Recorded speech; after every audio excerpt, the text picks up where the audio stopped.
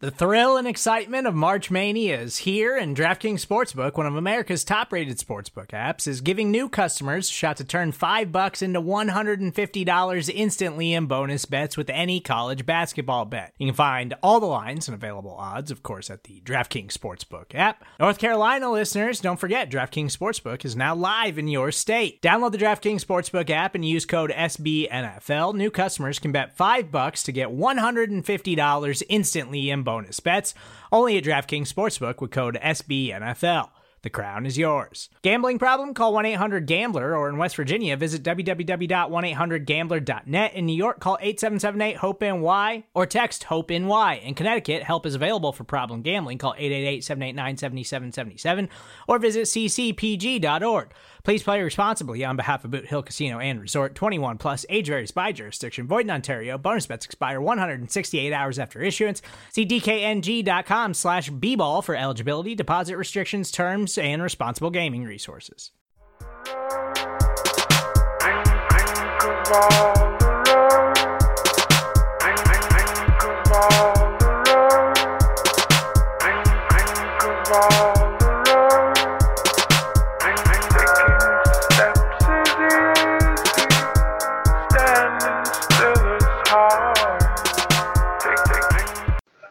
Welcome to the Orange is the New Black podcast. We are back. I'm your host, Ace Boogie, joined by my co-host, Zim, the Swift Sleeper. Houday. Zim, say what's up to the people.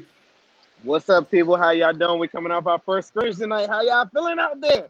Let's go. Feeling good. I'm glad you brought it up. Let's get into it. The scrimmage happened. It seems like the defense won, but Joey B had a solid showing. From your perspective, I'm not sure if you got to catch all of it, but what were your takeaways from the scrimmage itself?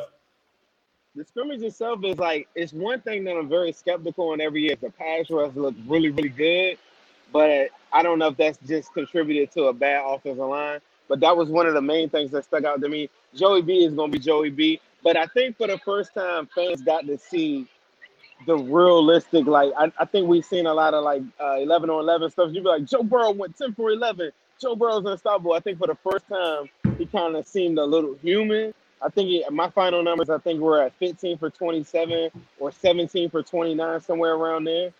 But it was the first time he seen not that he played bad, but that he actually had incomplete passes and it was this was full speed.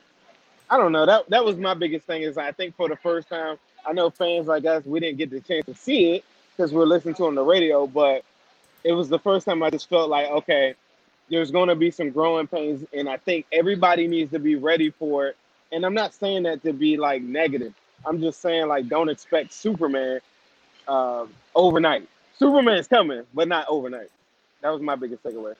Right. I think you're right on that. Joey B definitely looked a little bit more human, but some of the things that kind of stood out to me were the chemistry that he had with Tyler Boyd, the chemistry that he had with Mike Thomas and some of those younger receivers. I just can't wait to see him with those better weapons. But other things that he showed me tonight was his ability to try to get away from pressure and still make plays. Obviously, we knew that he did that a lot at LSU, but we saw him make that tonight. The other thing that really stood out for me was I think it was either a third or fourth down. You guys can correct me in the comments, but it was a make or break play. And right before the play, Joe called an audible and changed the play up. And he ended up throwing a first down to Tyler Boyd. But the other key thing is that he also asked Jaquez Patrick to block an incoming linebacker. And Jaquez actually made that play, which ended up giving Joe a deep pocket. So I think that him being able to give slide protections and stuff like that is also going to help him with a weaker offensive line. So I think those were things that he kind of showed me tonight as well. On the flip side, I think the defense kind of showed us some things as well. They kind of bounced back from that first scrimmage because a lot of people said, hey, it's great that Joe Burrow is doing well for us, but that means that he was carving up the defense. I saw a lot of things. I heard a lot. Well, obviously I didn't see them, but I heard a lot of things that I liked tonight with William Jackson III. Everything I've heard about William Jackson III so far this year, even going back to Zach Taylor, shouting him out in an interview, has been solid. I also heard some things about your boy Jermaine Pratt. It looks like he had a play in coverage where he was able to break up a pass, and Lapp made the comment that he's done that a lot. They could look for him to be that guy. The negative things are it seems outside of Logan Wilson and some of our young linebackers, a lot of them were allowing some tight end passes to happen and were really blowing assignments. But I also seen that our guy Khalid Kareem, who we had on the show, seemed to be getting some reps with the first team. So I don't know if that was because Dunlap was out tonight, but even if that's the case, that was exciting to hear. And it seemed like Lap was pretty excited about Khalid Kareem as well. What were your thoughts from the defensive side of things about how the scrimmage went? From the defensive side of things, like I said, it's really hard for me to judge sometimes because time and time again for the last 2 years, it's looked really, really good for the defensive pass rush when we get into this preseason setting. So it's really, really tough for me to see that. Like they having the ringing endorsements for Jermaine Pratt were really big. Big shout out to Jesse Bates on the interception. There were some things that I think stood out, but more importantly, I guess I was looking at wide receiver. I was glad to see T. Higgins was out there. I know you switched to defense, but I just was really, really paying attention. When I say paying attention, I'm just like listening in one ear to the call, going on Twitter for the other stuff. So me physically seeing this stuff, people, if I'm a little bit off base, sorry. Yeah, the one thing was Jesse Bates did have that pick, but apparently on that play, Mike Thomas was like tangled up by Von Bell, and they were saying that it was defensive pass interference, which negated that. So apparently that was the reason why Jesse Bates caught it. And there was really some confusion on that play because they came back and they were like, oh, it was defensive pass interference. But technically that should have been a first down and another opportunity for Joe Burrow and them to score. But since they called it the other way, it was like too late for them to reverse it. So it was kind of weird, like you said. Like it was a lot of things that were like, and I think even with the first Tyler Boyd touchdown, I'm still not sure if that was a touchdown or not because Dan Hort said it was, but there's other people saying that Hubbard had a sack on that play. So right. To tell if Joe Burrow had 2 touchdowns to Tyler Boyd or just one, it was kind of hard to tell. Like you said, with us not being able to see it, it definitely made things a lot harder. I'm sorry, I think I almost had somebody try to call me. Let me ask you, moving forward, now that you've seen what you've seen now, what are some things that you're going to be looking for week 1 going against the Chargers? What are some things that stood out just based off of tonight that need to be improved? So I think one thing that happened before the scrimmage that was Chargers-Bengals related is that they talked about Derwin James sustaining a serious injury and him missing significant time.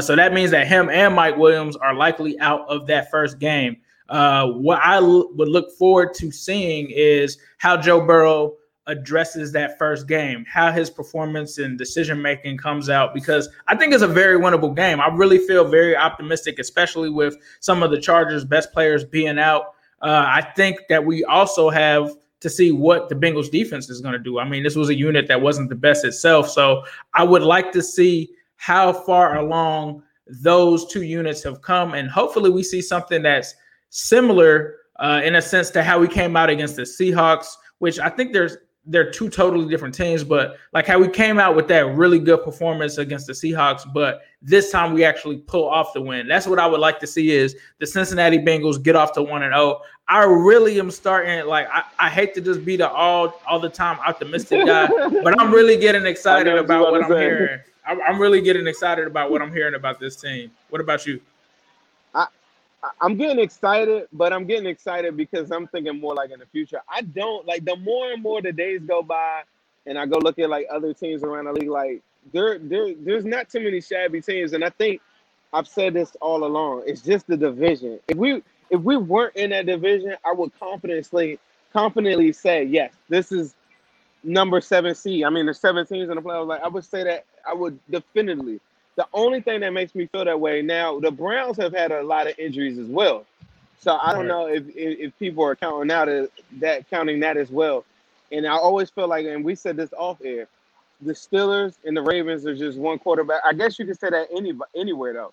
You're just one quarterback away from not being anything, So that's the reluctant list I have is that part. And it's just growing pains.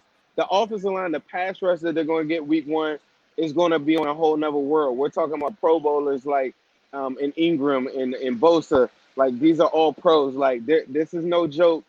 Joe Burrow's never even been hit. So that's the only reason that makes me proceed with caution. But if I'm thinking ahead of time, I'm thinking, like, if they address the offseason like they did this offseason, when it comes 2021, I feel like full speed ahead. because even like later on, you know how in free agency, like LaShawn McCoy and guys like that are hanging around. Right. If the Bengals just have an 8-8 season and they look like they're in their stock is going up, guys like that are going to join the team like nothing. Like Right. that's what buying into free agency does. It's like it starts to get the wheels turning on people and they say, okay, they're spending a little bit of money. Then you see the progress from an up and coming quarterback like Joe Burrow, and you see all these guys like standing with Mike Brown over the weekend. Different things Right. like that. These small things that get put in our brain. I'm more so looking at 2021. If they went like how they just went this all season, they're looking at a full Super Bowl run. Like period. Right. This year, I don't know if my expectations cannot be limited to their record. I'm gonna be looking at like who's winning battles one-on-one, different things like that, and that's where I'm looking at it tonight and saying, okay, proceed with a little bit of caution. Like, just understand they were 2-14. Like, let's be clear. Facts. No, I think that you're right, and I think when you said that last year, you were like, I usually don't make predictions because it goes bad, and when we did that, it happened. So we're not giving out any predictions this year because we ended up having one of the worst seasons after that happened. So we're not giving predictions this season. But one thing that I want to talk about that Zim touched on was how big it was for Mike Brown to take a stance with the players. So obviously it came out about a week ago with Carlos Dunlap and AJ Green just really saying that they would like to have just a conversation with upper management, the ownership, and really they were really pointing at ownership because we've seen in the past that they've had talks and things like that with Zach and the coaching staff. So they were already on the same page. But in lieu of recent events, they just really wanted to have that backing from ownership. And I think it was a cool conversation because I think when it comes to things outside of just what's going on, there hasn't really been a good track record of Bengals players being able to tell Mike Brown what to do or to make big steps that he's not comfortable with. So I think that this was major in that situation. But I think what was also cool is that the players, and if you've ever actually studied the history of the Cincinnati Bengals from where they started initially when they moved to Cincinnati, you know that they actually have been one of the first franchises that made strides in the color barrier. They were one of the very first teams to actually allow Black people onto their teams. And when you talk about from a coaching perspective, so that was a part of it as well. But it was super dope to just see the whole thing happen. Motley. Right. Facts.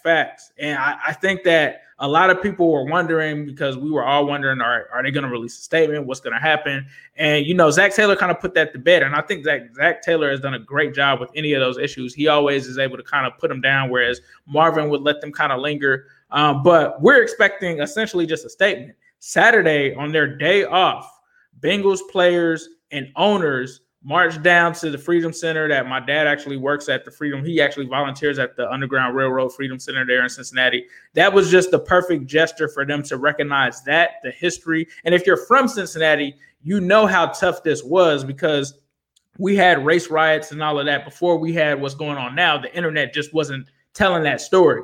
And so this, of all places for it to happen, was significant. For them to go to the Underground Railroad Museum, that was significant. For them to spend time to kind of go through the history and all of that was significant. But the most significant thing was that Mike Brown stood up there behind them. And I don't think, and I might be wrong, but I don't think I've ever seen any player or any team when they released a statement like this that had the owner sitting right there. So we heard from Trey Hopkins, and then we heard from Joe Burrow, which was just amazing. And it was great to see that all of these individuals are all on one page. And I think that was dope. Zim, I don't know if you have any thoughts on it. I see that you went dark, but do you have any thoughts on what transpired with the Bengals and Mike Brown?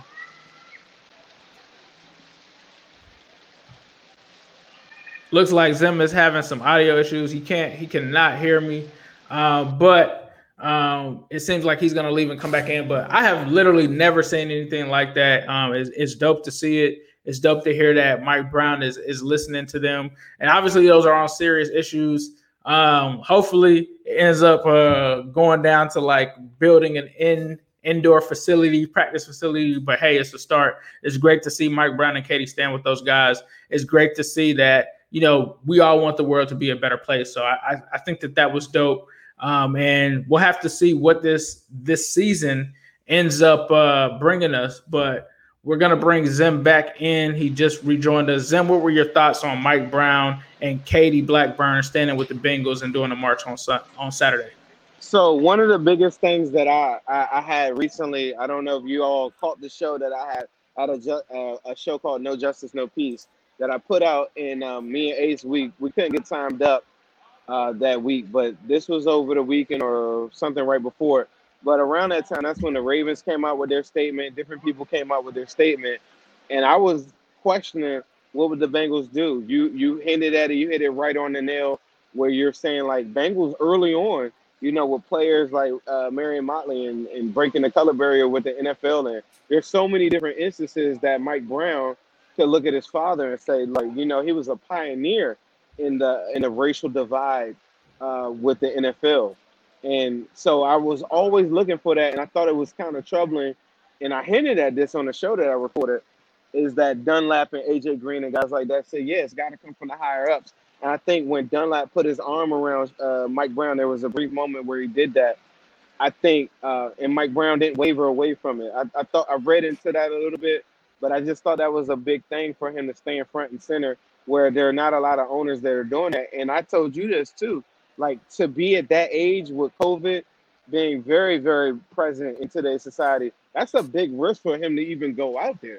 Like if my grandfather goes out there, amongst all those people and they're 80-something years old or something like that, I'm like scared. You know what I'm saying? So that's a big thing for him to go out there. And I just think that's a good move. And I think it's just the building blocks of creating a better legacy than I think what a lot of fans probably give him credit for. So I was really happy for it. I've never been one to dog him for it. Some of the cheap stuff that people talked about from before, like when we talk about locker room stuff and jock straps and all that, yeah, that's super damn cheap. But when it came to free agency and stuff, I thought they really bought into the fact of homegrown drafting, and their principles are no different than the Steelers or the Packers if you look at them in free agency all this time. It's just from a fan standpoint, when you're listening, you pick up your phone and it goes da-na-na, da-na-na, and it never goes across the screen and the Bengals aren't on there. You're just like, man, the Bengals don't ever do that. It's like 10 teams in the NFL that never really are that active in free agency. So I never really called them cheap on the strength of that. So for the last 20 years, I never really felt like that same sentiment. And I just don't have negative feelings towards them. And like I've said this a million times on this show, I'll never tell somebody what to do with their money. Like, right.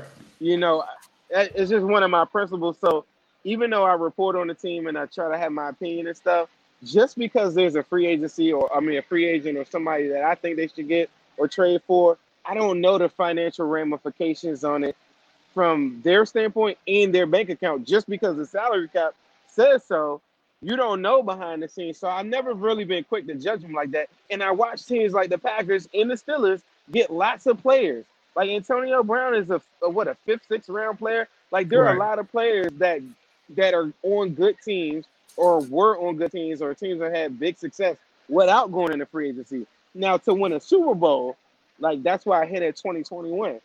Mike Brown has to get the keys to Katie and Duke Tobin and say, hey, look, go get me one before I go. Right. Period. Right.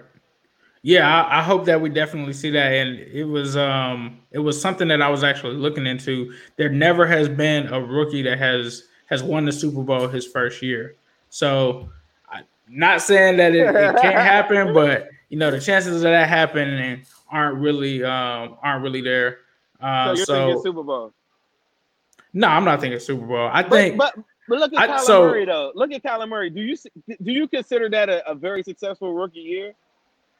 I think it was definitely some progress. I wouldn't say that it was the best. I think when I think about one of the most successful rookie seasons, and I'm just trying to go this past decade instead of extending back to like Big Ben and all of that. I don't want to go back that far, but I think the most successful one that I was hoping that Joe Burrow could kind of emulate would be when Andrew Luck went to the Colts. They won like 2 games the year prior, and then I think they went like 9-7 or something like that. It was a big turnaround. So I think that if we could get that would be the thing. I think a Super Bowl type thing for Joe Burrow in like year one would be Joe Burrow sneaking into the playoffs as that last seed and getting a playoff win and just putting that to bed already. Like, I would love that because he wouldn't have that pressure season in, season out of, are the Bengals going to win a playoff game this year? Are the Bengals going to win a playoff game this year? Like, we need to really get past that and move towards. I don't know.